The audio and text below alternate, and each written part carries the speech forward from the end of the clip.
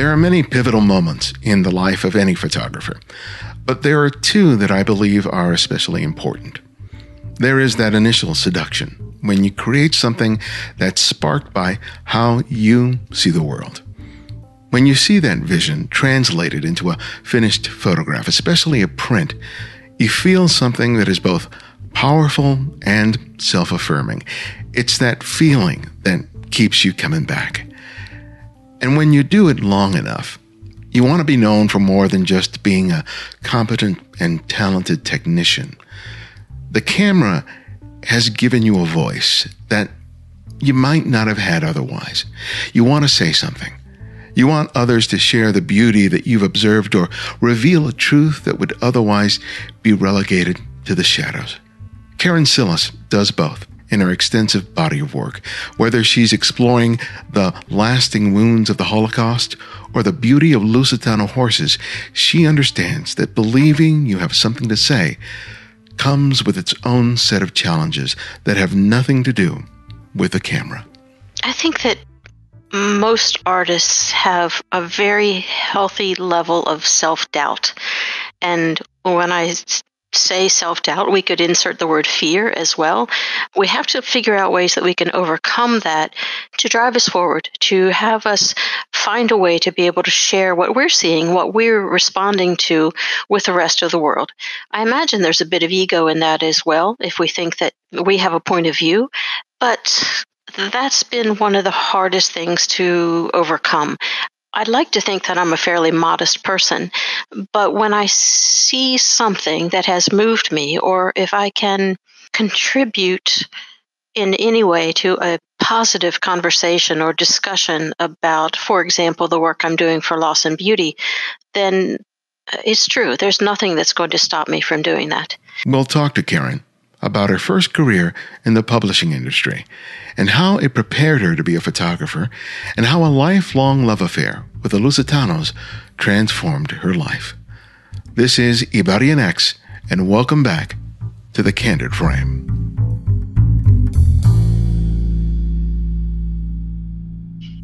Well, welcome to the show. I'm glad you reached out, and I really, as I said before we started recording, really love the work.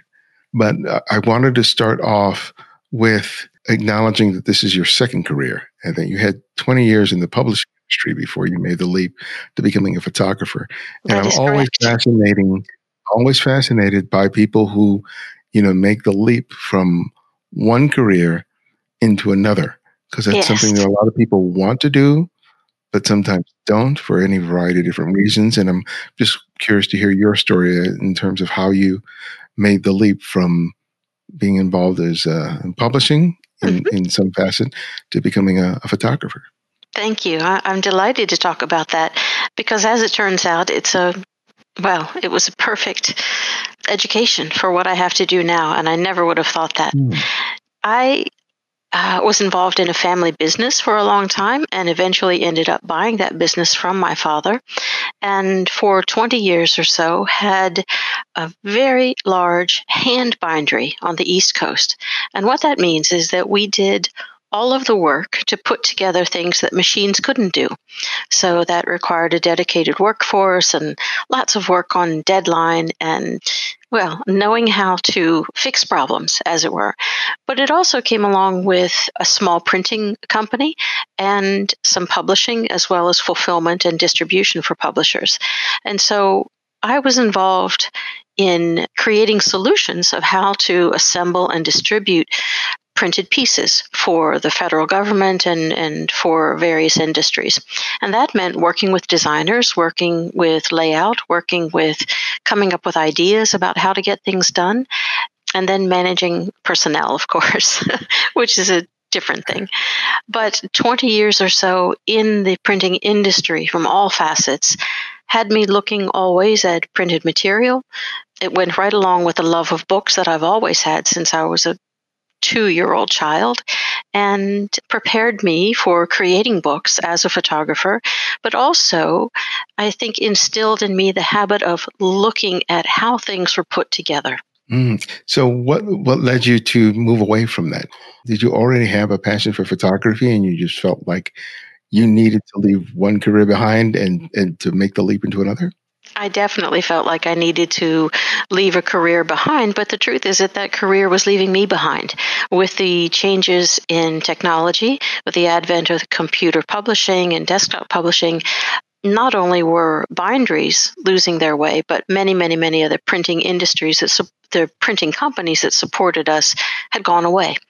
So it really was the change in technology, along with some other policies that were implemented in '96 and thereafter. And so by the year 2000, I could see what was coming. I thought I needed to get away from deadline-oriented businesses and opened a landscape company because I wanted to work outside and have my hands in the dirt and that kind of thing. Well, being a little bit of the overachiever that I have been known to be, within 2 months or so, I was installing lawns and doing excavation and landscaping in almost 30 production housing communities.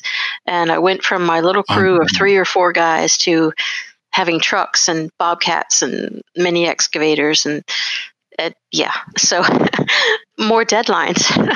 But it did enable me to travel in the wintertime because there wasn't anything I could do when the ground was frozen. And so I took those months in January and February and went to cold places like Scotland and other, out of the way places. And as I was doing that, I began to take photographs to document what I was seeing. I wasn't so much taking them not at all, in fact, as a photographer, just for my own record. And at one point, someone said to me, "Well, we didn't know that you were a photographer." And I said quite candidly, "Well, I didn't either."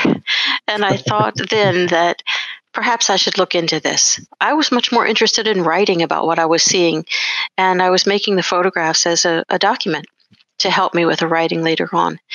But I decided to educate myself the best that I could. I took a couple of workshops, one which was, both were life-changing. And in late 2005, I made the decision that this is what I wanted to do, against some very good advice, I might add. What were the 2 workshops that were so seminal in your development? The first was a workshop with Art Wolf, the noted photographer from Seattle. And in that workshop, I met a couple of people who have become lifelong friends. And one of those people insisted that I come with him to a workshop with Sam Abel later that year in October. That was absolutely life-changing. And as I think you know, Sam has been a dear friend and a mentor to me since that time. Yeah, those are 2 people that are a great way to start. That's a really great way to start. It gets even better. A year after that workshop with Art, I was invited to come and work with him, and I directed the Art Wolf Digital Photography School for a couple of years. And as the director, which was one of my jobs there, my primary job was to bring the best photographers from around the country into Seattle to teach 1-week intensives. And that way I got to sit at the knees and listen and listen and listen to the finest photographers in the world. And, I'd like to think I'm a good listener. So, well, your images demonstrate that. Oh, thank you.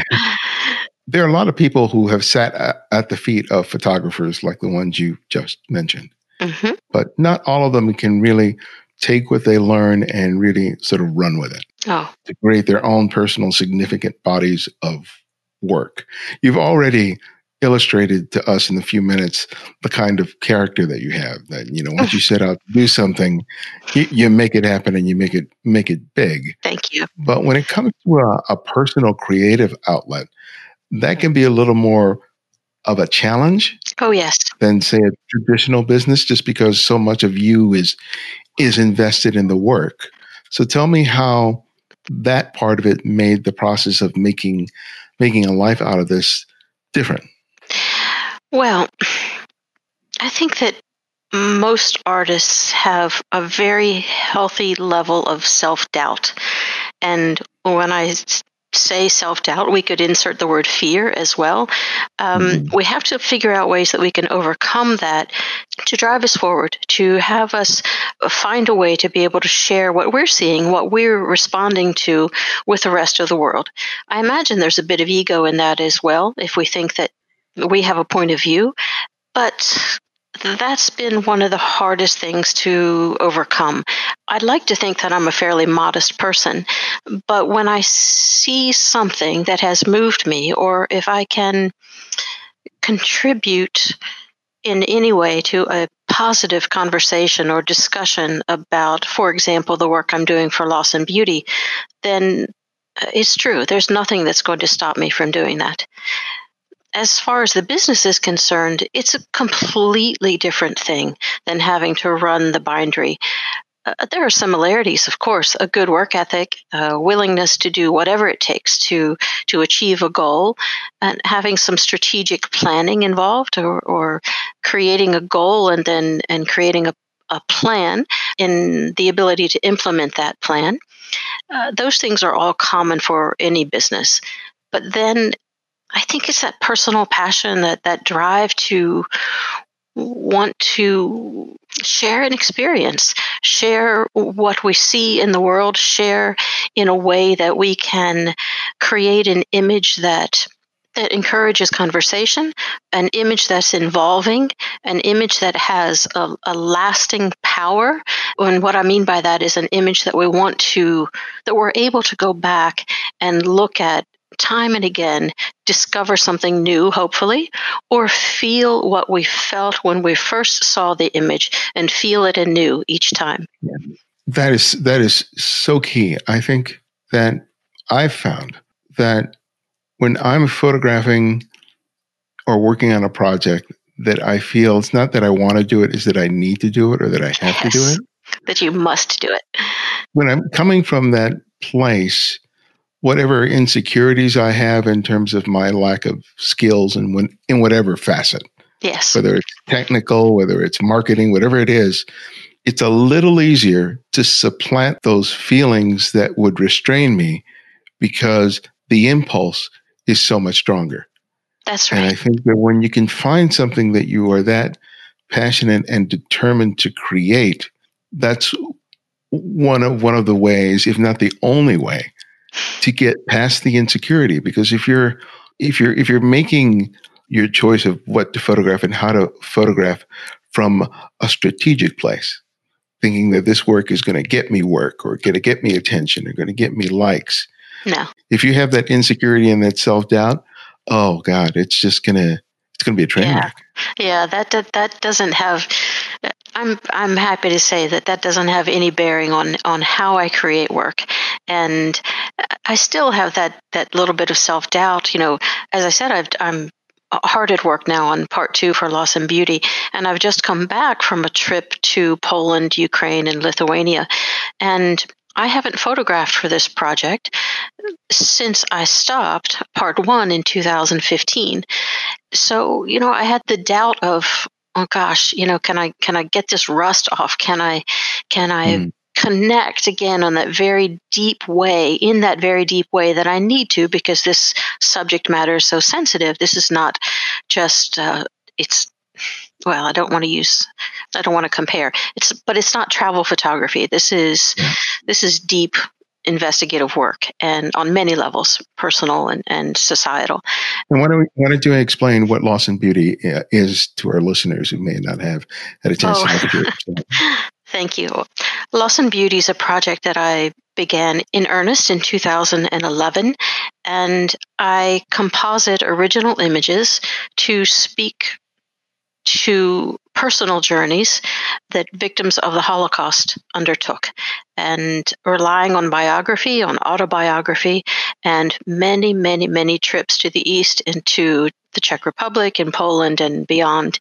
I photographed and created these composites that tell a story aesthetically, but oftentimes historically and emotionally as well, to give us a greater nuanced understanding of what we destroy when we hate. And what sparked this journey for you? Well, it's easy for me to say, and I do always say, that I've been a student of history all of my life. I'm a voracious reader. But the first trip that I took from the eastern part of Germany and further Eastern Europe, I wasn't able to make a single image that had anything authentic to say. Absolutely nothing. And I was so frustrated by this. I wanted to see more deeply. And I spent the next year reading and reading and reading and reading and trying to find a way into a deeper understanding, again, of the personal journeys that people had to make. And I came upon a book titled The Girls of Room 28 by Hannah Brenner. And that story is about 14 young women who survived. They survived the ghetto in Theresienstadt and then in Auschwitz as well. 14 girls who survived more than 4 years in captivity. 14 girls out of 15,000 children that went through Theresienstadt, of whom there were fewer than 150 survivors. And so what I learned in that book was that these young women have memories of happiness and joy almost always surrounding the creative act.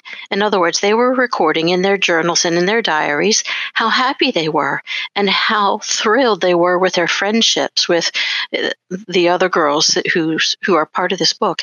And they held those lessons throughout all of their lives, and it strengthened them. There was a pianist, her name was Alice Herz-Sommer. She was also a survivor, one of the oldest living survivors until 3 years ago when she passed. And she said that it was not too much to say, not too strong to say, that the music fed them. And I think we could extrapolate from these girls' stories that their writing and their recitals and their attendance for these recitals or acting in a play also fed them. And so from that, I took a sort of permission, if you will, to go back and try to find something to say in an artistic manner. Talk about self-doubt. I was afraid the entire time that I was, by trying to create this project, this woman from West Virginia with a Protestant background, that somehow I would offend someone. I was afraid of it the entire time. And yet I knew that I had to do this. And so here we are today, and I'm working on part 2. It's an interesting challenge you pose for yourself, because it's twofold. One, you are trying to make a more interesting image than you had previously. Yes. So you're thinking in terms of what's presented to you in terms of, whatever subject matter. Yes. And also you want to infuse that image with your own, I don't want to say your own personality, but something of yourself. Yes. And it's like, okay, how do you do that? And then how do I do it respectfully, with the deep sensitivity that the subject requires? And then the further question for me was, how do I make these photographs where I see beauty? And that's why we have the title of the book, Loss and Beauty, because I was seeing beautiful things. And what I mean by that is, to a photographer, light falling through a chemise hanging through a window was a beautiful sight.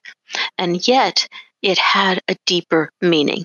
And I'm trying to illustrate that in the book, Loss and Beauty. The subtitle of the book is Creating Solace in a Land of Infinite Sorrow. Because this was not, this was to say it was a sad journey is, it just sounds like a ridiculous statement. It's hard to make this travel. It's very hard to go time and time and time again to massacre sites and to killing sites and to death camps, and to try to unravel bits of personal stories and then make an image that can speak to that level of pain and yet have hope. It's a challenge. So what was your breakthrough moment? Was there one particular photograph that you felt like, oh, this is where you saw that you were succeeding in what you were attempting to do? Yes. But it didn't happen while I was photographing. While I was photographing, particularly that first time when I went back after 2010, which was a complete and utter failure. When I went back a year later and arrived in Theresienstadt, unknown to me at the time, on the 70th anniversary of the first transport to Theresienstadt, on the very day, I tried to photograph for 3 or 4 days, feeling completely lost. And then I remembered something that Sam Abel had said to me that has helped so much, and I'm sure so many other students, and that is make the best available photograph. And so I put away the worry. I put away the expectation that, oh, now I'm working on a project, capital P project. I put all of that away, and I began to make the best available photograph. And then things started to be okay. I spent another week or so, and then I drove myself another 700 kilometers further east to Auschwitz. I photographed there. And then I went back to the sunshine here in Portugal. And after a couple of weeks, I started to look at the images. And when I did, in a Lightroom on a light table format, the images started to have a conversation with each other. And I had the idea to lay one on top of the other, images that made sense to put together. And when I say made sense, I mean historically and aesthetically and from my travel. And the very first image that went together worked beautifully, and I knew that I had hit on how I would try to tell this story. That's a wonderful moment. Yes, it was. Because sometimes you really don't know if what you're doing when you're pressing the shutter release button, whether it's going to work, and it's only later when you're sitting in front of the computer, or with your prints, yes, that you really understand what was happening, because so much of that stuff is subconscious. Yes, very much so. And then you have the epiphany and going, oh my God, this is what I was doing. Yes, that's exactly right. Now keep in mind, it was 5 more years of work. But that's okay. And now another couple for this part. But having that moment really kind of confirms that whatever amount of time you're going to dedicate to it, that you're doing something right. Absolutely. And I want to say one thing about that amount of time. I thought a couple of years in, when I had a group of 15 or so images, that I could be done. And I talked to another dear friend, a friend of yours, Arthur Meyerson, and showed him some of the work. And he very wisely said to me, but is there more to be said? And I said, well, it's hard to go back and forth, and the journeys are hard, and it's really sad, and it takes me months to climb out of this emotionally. And he just waited and waited, and finally I came to it, and I said, yes, there's more work that I can do. And he said, well, then go and do it. So one of the reasons I love Arthur. Yeah. He's a very insightful and wise man. Yes. So you're working on a second, like a follow-up to this first one. I am. And that's the story of what happened in the years of 1939 to 1942. When we think of Auschwitz in our memory today, in our collective memory, it's so monolithic. Many people don't know, most people don't know what happened with the Einsatzgruppen, the killing squads, and what has been called now the Holocaust by bullets. And that story is so complex and so integral to how Auschwitz and Auschwitz-Birkenau came about, that I felt that I had to go and try to tell this story as well. And can you give us a little primer in terms of what that was about? Yes, absolutely. The Einsatzgruppen is responsible for the killing of, the numbers vary, but more or less 2 million souls, and that at the end of a gun. And these squads, there were 4 groups A, B, C, and D, followed roughly behind the Wehrmacht with lists of people from villages that they needed to pull out, and in many cases either to imprison or murder on the spot. They wanted to destroy the fabric of the communities, and they knew that by killing the mayors, the doctors, the lawyers, the professors, the pillars of society, they could destroy the fabric of those communities and make their control over those communities then that much easier. And then as time passed, various political pressures came to bear, and the killing shifted from the intelligentsia to the murder of Jews. and other marginalized groups as well. And that went on for 2.5 years, almost 3 years, before the industrial killing camp that we know of as Auschwitz came into being. And Auschwitz only came into being through trial and error for what happened in Belzec and Sobibor and Treblinka and Majdanek. And we do want to talk about photography, but the reason for this project was to try to tell this story because so few people are aware of it. Yeah. And I think you provide an entry into that history through a means that people who otherwise might not learn about these stories, it allows them to. I hope you're correct. That is absolutely why I'm doing it, and I hope that you are correct. Thank you for that.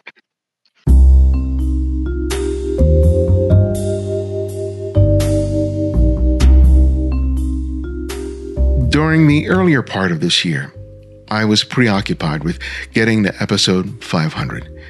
It was an important episode for many reasons, not least of which was it being a benchmark that I couldn't have imagined 14 years ago. And as satisfying as it is, what I'm feeling now is an incredible sense of confidence and pride in knowing that this show offers something very unique, very special. Though there are an estimated 900,000 podcasts currently available, I know we bring something that you won't find anywhere else. I don't mean this as a diss to other shows. It's just that I'm so fully invested in what I, Martin, Cynthia, our guest, and you as a listener have helped to build here.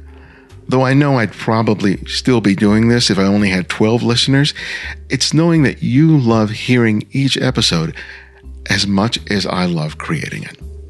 If you agree and feel that the show makes a difference in your photographic life, make the choice to support us.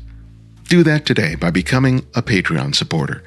With your regular monthly donation of $5 or more a month, you help us to meet the cost of production and give me the flexibility I need to research each guest and conduct interviews. Sign up today by visiting patreon.com/thecandidframe. Thanks. The other work that you have, which I referred to earlier, is Lusitano, which is a completely different subject matter. Yes. That is anything, it's not dark at all. No. It's full of life and love and passion. Why don't you explain what Lusitano is and how you came to fall in love with the subject matter? I'm happy to do that. A Lusitano is a breed of horse, and that breed is a Portuguese breed or an Iberic breed, if you will. It's also the horse of kings, if you can imagine the great masters' paintings of kings sitting on their beautiful horses. Those are Iberic horses. And that happened for two reasons. One, because they are beautiful and they look majestic, but two, they're also a very tractable breed, meaning they're very kind. They're not likely to dump the king. And if you're the king's equerry, you want him sitting on a horse that he's going to feel pretty good on. I've been a horse person all of my life, since I came out of the womb loving horses. Coming to the Lusitano in 2005, I sat on, rode, and photographed my first Lusitano. It changed how I felt about all other horses. I still love all horses, but I love this one the most. What was it about that experience that was so different? The completely honest answer is this.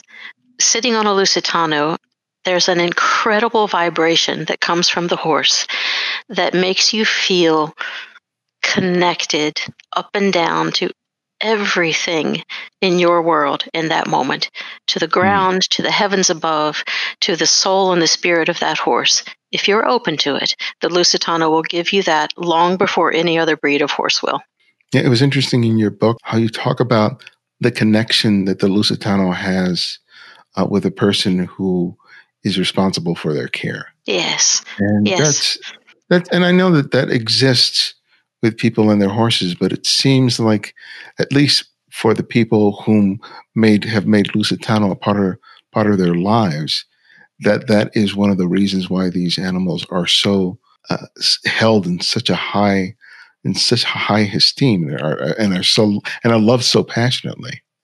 I think that you're correct about that. And it's why the aficionados of the Lusitano are passionate about the breed. We do understand that extra dimension, that extra, well, a considerable extra bit of generosity that the Lusitano offers. And if you come to the Lusitano with an open heart and a trusting attitude or a trusting soul, he's going to return it to you tenfold. Yeah. What's interesting about the photographs in the book is the variety of ways that I get to experience the horse, or the horses that you photograph in there. Oh, Because of thank the you. way they use color and the way they use the environment and space. It's not, I don't feel like like the images are being repeated, going, okay, one more horse I got to look at. It's not anything, it's not anything like that, because I get I get to some degree, I get to experience these horses as their own beings. Yes. Thank you. And that's really lovely. But I can, it must be sort of a challenge, because there is a lot of long legacy of photographers documenting horses. Yes. Right. And so in terms of being able to create your own way, your own voice in photographing them, you looking at your website, and obviously from what we just talked about, you photograph a lot of different subject matters, and in Yes. terms of not just subject matter, but just themes and ideas. Yes. But how do you come to getting to a place where you feel this is the way that I have to photograph this subject? This is such And a getting good comfortable question. with that. Thank you. I'm always going to come back to the basics of very good photography, meaning that we must all be students of light. We must all pay attention to our backgrounds. We must all think about the gesture that our subject, be it a tree, a person, a dog, or horse, or anything, is ready to offer to us. But all of those things, if we're working well and if we've studied well and are committed to our practice, all of those things should be instinctive. And then our job is to connect on such a deep level with our subject that our viewer should be able to feel what it is we were feeling when we made the photograph, or at least come toward it. And so, because I have such a deep love for horses and for all animals really, but for these Lusitanos, it's easy for me to bring all of my learning and understanding about my craft to bear, and almost forget that then and just be there with the horse. And then I have that other bit as well, where I have been a rider all of my life, and so I know the moment of peak gesture that the horse is going to give me when he's changing from one gait to the other, or a peak movement within a gait, a trot or a canter. Mm-hmm. But my favorite moments are the quiet moments, with the mother and the foal in the field, when the foal is interacting with the mom when it's less than 2 hours old, or in the wash stall in Brazil, when I have this little funny sound that I make to have the horses perk their ears up, and he turns and he looked at me, and that curve in his neck is so perfect, but then the eye is so soft at the same time. That's a moment of connection, and those are the things I try to depict. I want those moments that are eternal, those moments that are the essence of relationship and the essence of my subject coming through to be depicted. You've photographed in Brazil, you photographed in Portugal, you photographed in the States, and you're in basically this community. Yes. Talk to me about the importance of finding your place in those communities so that you can make the photographs that you do. When I first traveled to Brazil, I was traveling with my longtime dressage teacher, the classical dressage master, Dominique Barbier, and his wife, Deborah. And while I was working for them, photographing horses that they were interested in buying and sharing with clients, and photographing to to have work to put on their website and use in their videos and so forth. Because I was traveling with them, I had instant entree to the very finest breeders in Brazil. And that helped because then I got to see the best horses. And then I got to ride the best horses every once in a while. So that was immediate access. And all photographers need access, as we know. There's an even lovelier story in that I photographed a man for a couple of years. And I didn't talk to him for a couple of years. But after 2 years or so, I did. And he invited me to dinner. And we ended up husband and wife. And that man was the finest presenter of Lusitano horses in the world. No exaggeration. And he would travel from country to country as their expositions were happening and train and present Lusitanos from 1 year to 4 years old for the finest breeders. Because when their horses were presented in the very best way, then they showed themselves in the very best way, much like in the way that I try to photograph them. And then the horses and the breeder, there's more value for the horse. There's a greater commercial aspect to it, but certainly much more pride involved in having created your own breed, put your own stamp on how you think the Lusitano should be. Well, it ended in a tragedy with the death of my husband, but the love of the Lusitano and the love of the community that I'm surrounded by here in Portugal makes everything that much easier and that much sweeter and nice to come home to in between all the travel and the work and the other projects. Was it that audience that you came to know and who you came to rely on for producing the work? Did they end up becoming the clients for your prints and books, or did you find that elsewhere? I have largely found it elsewhere. The books and a lot of the magazine work. I do receive commissions and I do travel to do that work, which I'm very happy about. And I've just, in fact, opened a restaurant here. Not me. I was invited to provide 25 pieces, fairly large pieces, for a brand new restaurant in Lisbon, in Portugal, owned by a breeder who had seen my work and admired it. And I'm delighted with how that project has turned out. And so many more people are seeing the work because of that breeder. But I've never had to rely on the work from the horses for my income. And so while I do get paid for it and I really enjoy that, I do it for the love of it. And I think I'll continue to as well. I know that I will. So do you derive income from other type of photography work, or do you rely on income from something else? Yes. Well, I do derive income from the sales of books, but those are mostly from people who love horses and not necessarily the breeders of the horses, because the Lusitano is a very small breed in comparison to the thoroughbred or the quarter horse or that type of thing. But people who love beautiful photographs of horses do enjoy the books, and there have been several. Yes, I teach around the world. I teach intensive 1-week courses, and I maintain a wonderful group of students who mentor with me.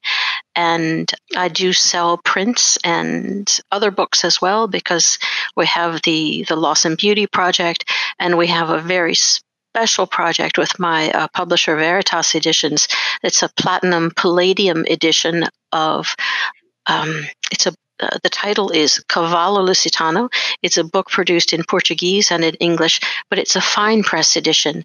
And what that means is that every single bit of this book is created by an artist. We have a wonderful walnut box. It looks like a clamshell, if you will, but it's made out of solid walnut. And the book inside is 100% letterpressed, individual pages, handmade paper, platinum palladium prints from Stan Klimek, a master printer who has done work over the decades for 21st editions for people like Greg Gorman, your friend, and George Tice and Sally Mann. And I mean, just to have my name mentioned with these people is an incredible thing for me. But as I said, letterpress work from Tieton Press in Washington, a beautiful piece of handmade felt that cradles the book in the box. a portfolio of gum over palladium prints in the back, and the list goes on. So it's truly a work of art and a labor of love, an homage to my late husband. That book is available and doing well. It's a very limited edition. There are only 19 left now from a group of from 25. So, as most photographers, that income has to come from many different streams these days. Absolutely. We mentioned Arthur, we mentioned Sam, Art, and all who are wonderful teachers. Yes. And not everyone who is a photographer can be a good teacher. That's true. But it seems, from what I'm hearing, people love working with you. But how did you come to decide to teach? Did someone say, you should be doing this? Yes, actually. Yes, they did. And it was a teacher whom I had come out to Seattle to teach software courses very often. And as he was a good friend of he is a good friend of Art Wolf's as well. And the three of us would sit and discuss images. And we'd discuss images that Art had made, or I had made, or Rick had made, or images that we'd seen from another student or another friend of a photographer. And Rick would comment often, well, you have a really good way of breaking down an image, what's working, what's not working. And I said, well, I've had really good teachers. And he said, yes, but you have a way of communicating it. Why don't you come and teach a class on the East Coast with me? And that was way back in 2007. And I said, well, I'd be delighted. And I loved it. There's so much inspiration that students give to their teachers. See, this is the secret that students don't know. Inspiration and that little bit of kick in the pants, if you will, that, oh my gosh, that's creative. That's amazing. I never thought to see something that way. And then you want to go out and try to see more deeply. And one of the things that it helped me to do is understand what the hell I'm doing. That's exactly right. Because when you have to teach, you have to sort of break down I had to break down what am I doing, because I never really had to think about it, because I would just go out there and do it. But when I have to show somebody else and explain it, you must think critically. Yeah. Yes. And it's really fascinating, because you go, oh, and you make so many nice discoveries about your approach, and then you realize how systematic and intuitive process can be. Yes. Does that make sense? They follow right along. If you use the analogy of a rail track, they have to follow right along together in this parallel fashion. We have to know all of those other things, all of the technical things. And as I was speaking earlier about knowing our craft, and then we have to forget it so that we can be. And that's when we bring ourselves to the images that we create. When you were, putting together these books, it's always really kind of interesting when you're sitting down and, you lay out the prints, or you got the dummies, the layouts, and it always provides an opportunity to have a completely different relationship with your work. Yes. What have you learned from doing that has informed the way you approach the actual picture taking? So one of my favorite things about bookmaking is the art of sequencing a book. And I have found, the best way I can describe it is to say that it's a bit like creating a musical score, that the photographs have their own language, they have their own story they want to tell, if you've done your work well, and you have to be with the images and sit and listen to the story, or the rhythm, if you will, or the music that you can hear from being that close to them.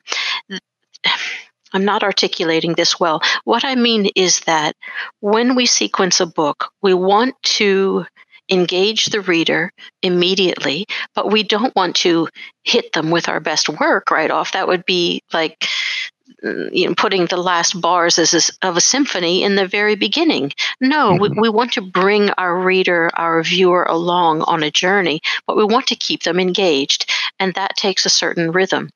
And so putting books together, when I'm out photographing, I had a thought about that, but I'm going to change it. I'm going to say no. I'm going to go back to what Sam said so many years ago, and that is make the best available photograph. Hmm. If we're being authentic when we're out working and we're working on our project, our heart and our mind is engaged in that project. And there's something that takes over from the subconscious that will then allow the thread of the photographs to rise up. And as we're doing that sequencing and as we're putting those books together, that thread will shine through if we've done our work well. No, that's gold. Yeah, that's very true. I Thank you. think that there's so many different parts of our brain that we have to compartmentalize when Yes. we're doing different things. Yes. And then when you're out there just creating, that's it. You just create. You don't edit. You don't critique. You just make the damn picture. And That's then right. later on, you can figure out what the heck you were doing right, doing wrong, what you need to That's do right. more of, what you need to do less of. And there's a value in checking in, and that's why I love long-term projects, because there is value in checking in. When I came back that first time after 2011 from that first trip where I was making serious images, I mentioned that I let the images sit for a couple of weeks and I Yeah. didn't bother them for a while. And then I went back because we have to let go of the emotional heat or that bit of ego in us that says, "Oh, I went out and I made some great images." Well, we have to let that go, and we especially have to let go of how hard it was to make an image.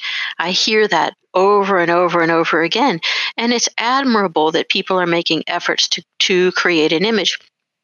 But in the end, it has absolutely nothing to do with the image itself. The image has to stand on its own. And so we have to let go of that emotional attachment to it and see if the images have something authentic to say. And again, if we've done our job correctly and if we've been in the moment, as it were, while we're photographing, there's a part of us, and I really think that it goes back to what our intent about our work is. There's something in our brains subconsciously that carries us through. And that's then a couple of weeks later, when we're looking at images together, then we see that common thread. We see the story that's being told through that. And so checking back in a long-term project, and particularly having a mentor or having a collaborator whose aesthetic you trust or admire or respect, having someone to check in about that can help you see things that you didn't see before. Having someone to help you sequence those images will make that narrative so much stronger and will help you to see what's not working as well. And those things almost always, well, for me, as soon as I could see something that wasn't working, I could let it go immediately. I have been lucky. I've never felt a need to force an image to work with another because I see the value of strong editing and very strong sequencing. I can see it right away. And happily, I can illustrate that with my mentoring students and with people who come to my book class as well. Yeah. It's And a I think, strong learning. yeah, and it really speaks to the importance of seeing things to completion, Yes. because you only get that epiphany as a result of getting to the end of it. Yes. And getting to the editing process. Because if all you're doing is creating a lot of open-ended projects, you'll never ever make those discoveries. So that's right. why I'm a big proponent of long-term projects, but also a project I can finish in a day. Right? Oh, that's exciting. Just I'm going to go shoot this, and just so I can say I began it and I finished it. Yes. And like you said, I let the images sit for a while, but just to have that, because otherwise I'm working on a couple of projects that are probably going to take me years. Yes. And it's like, well, I need to find something that I can finish in between that. Sure. That's Just so exactly I can right. keep the wheels greased. That's exactly right. And it keeps our photographic seeing, how can I put this? Well, we're agile. We can move from one thing to another because while I do have long-term projects, I have, I'm taking people to Morocco or Scotland or here in Portugal, and that's a completely different type of seeing than working, in Eastern Europe. But I want to be agile, and I want to make photographs that have meaning or have impact at the very least. And so, yeah, I'm a fan of projects of all different lengths. Well, my last question that I ask each guest is I ask them to recommend another photographer. And it can be anyone, someone you've long admired or someone you've recently discovered. So who would that photographer be and why? It has to be only one person? That's what I try to do. I try to hold people down to one. Sometimes they get a little out of control, but. Okay. Oh, gosh. Well, I'm going to recommend the work and having a discussion and getting to know a little bit about Charlie Waite. He's an English gentleman, a renowned landscape photographer, but has a deeply compassionate way of looking at photography, of creating photography, and encouraging other photographers to do their best work. Well, thanks for that. And thank you for your time. I really appreciate you talking with us tonight. This has been such a great pleasure. I thank you.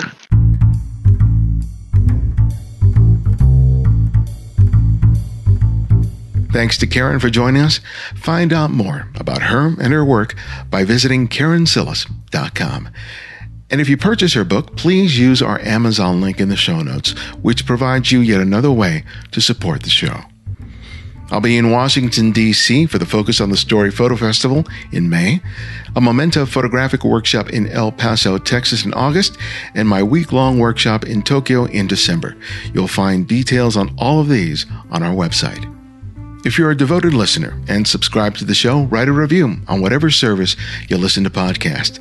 Those reviews have led people to take a chance on us and allowed us to grow.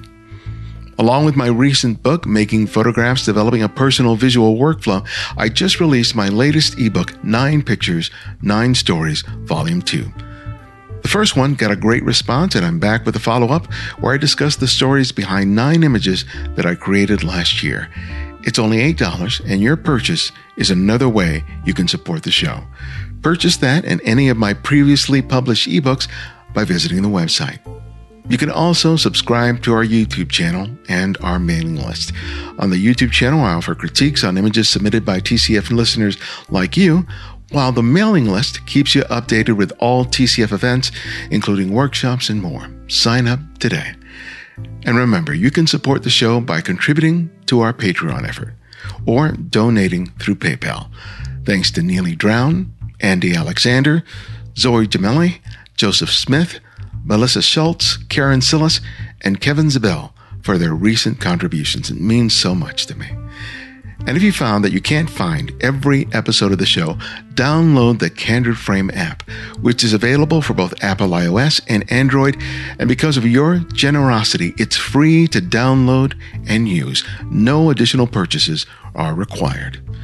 The Candid Frame's audio engineer is Martin Taylor, who you can find at theothermartintaylor.com. The show's senior producer is Cynthia Parker. And our music is from Kevin MacLeod, whose royalty-free music can be found at Incompetech.com. And this is Ibarian X, and this is The Candid Frame.